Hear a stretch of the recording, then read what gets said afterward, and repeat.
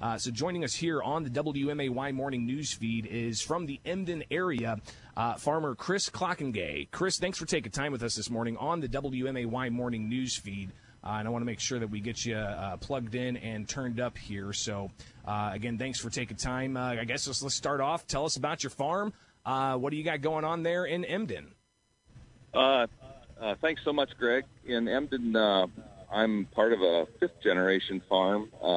My wife is from Denmark, and we have 3 kids. And we are at the farm right now. We farm both organic and conventional crops, and produce all kinds of products for the ag industry.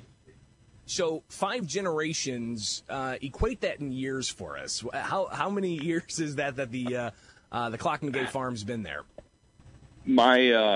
We've been on our home piece of ground since 1911, but previous to that, my great grandfather had a farm that would have started around the late 1800s, probably.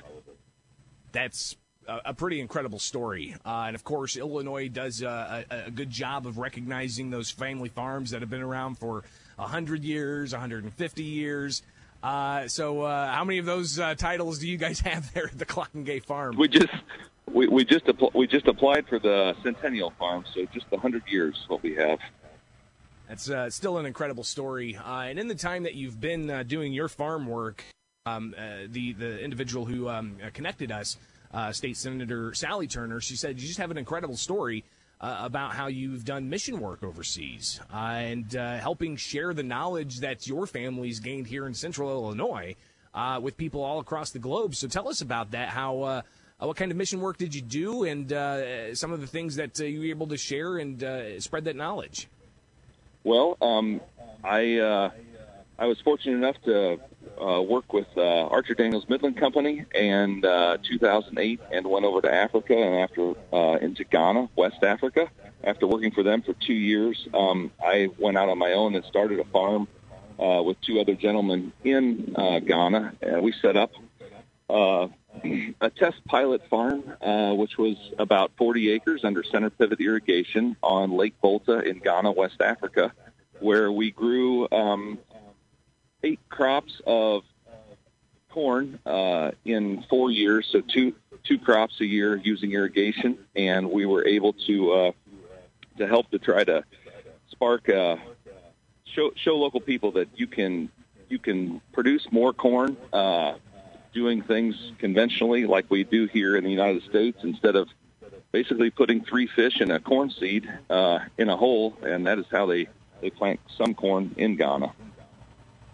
So you essentially went to a place where they were using tactics that we've since, as humanity, discovered not the best way to do things. Did they realize after the first crop that these new techniques that you were showing them were the way to go? Well, I think that we did show them some different things. We had mechanical corn planters over there, just a 6-row simple planter, but even just showing them that watching your seed depth and then only planting one seed, let's say every 6 inches or every 8 inches, if their soils couldn't hold it or if their fertility wasn't good enough, I think that they learned a lot by doing that. They would like to throw like 3 seeds in a hole together, and then what would happen is one plant becomes dominant when you plant it that close, and then the other 2 just becomes weeds more or less, and then they don't produce.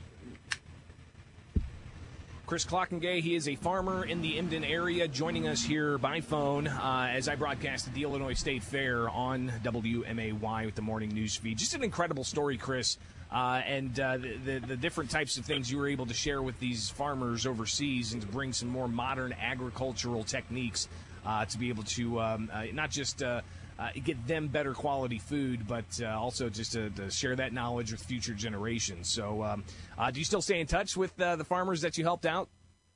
Yeah, we keep in touch from time to time. Our project ended in 2014, and I relocated back here to the United States. But I have a friend who is in need of drying. So when you harvest corn, it's wet. He needs a dryer, and so I'm just in the process of helping him source a simple dryer from the United States that he can use over there to help his operation. So yes, I do keep in touch with people from time to time that are still in Ghana. Just an absolutely incredible story, Chris, and I want to thank you for sharing it with us here on the WMAY Morning News Feed. And hopefully I can reach out to you also to talk about other issues, including the climates of state government, how it impacts agriculture, because we did hear a lot about that as well during Ag Day. Anything top of mind with that that you think is something that maybe is not being addressed that should be as a family farmer here in Central Illinois?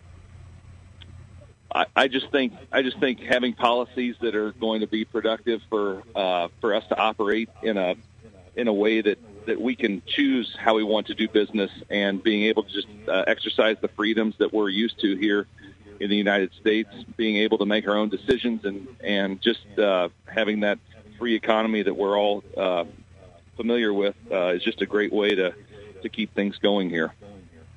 And a great way to raise a family and to run a long-time family farm. Chris Clockengay, thank you so much for taking time with us here on the WMAY Morning News Feed to highlight the great work you've done and the importance of those long-standing family farms. It's not just the work they do here locally, but also, as you heard, going over to Ghana to teach modern agriculture techniques. You're growing that knowledge all around the world. So that's a pretty incredible story, Chris. Thanks for taking time. Thank you, Greg. Have a great day.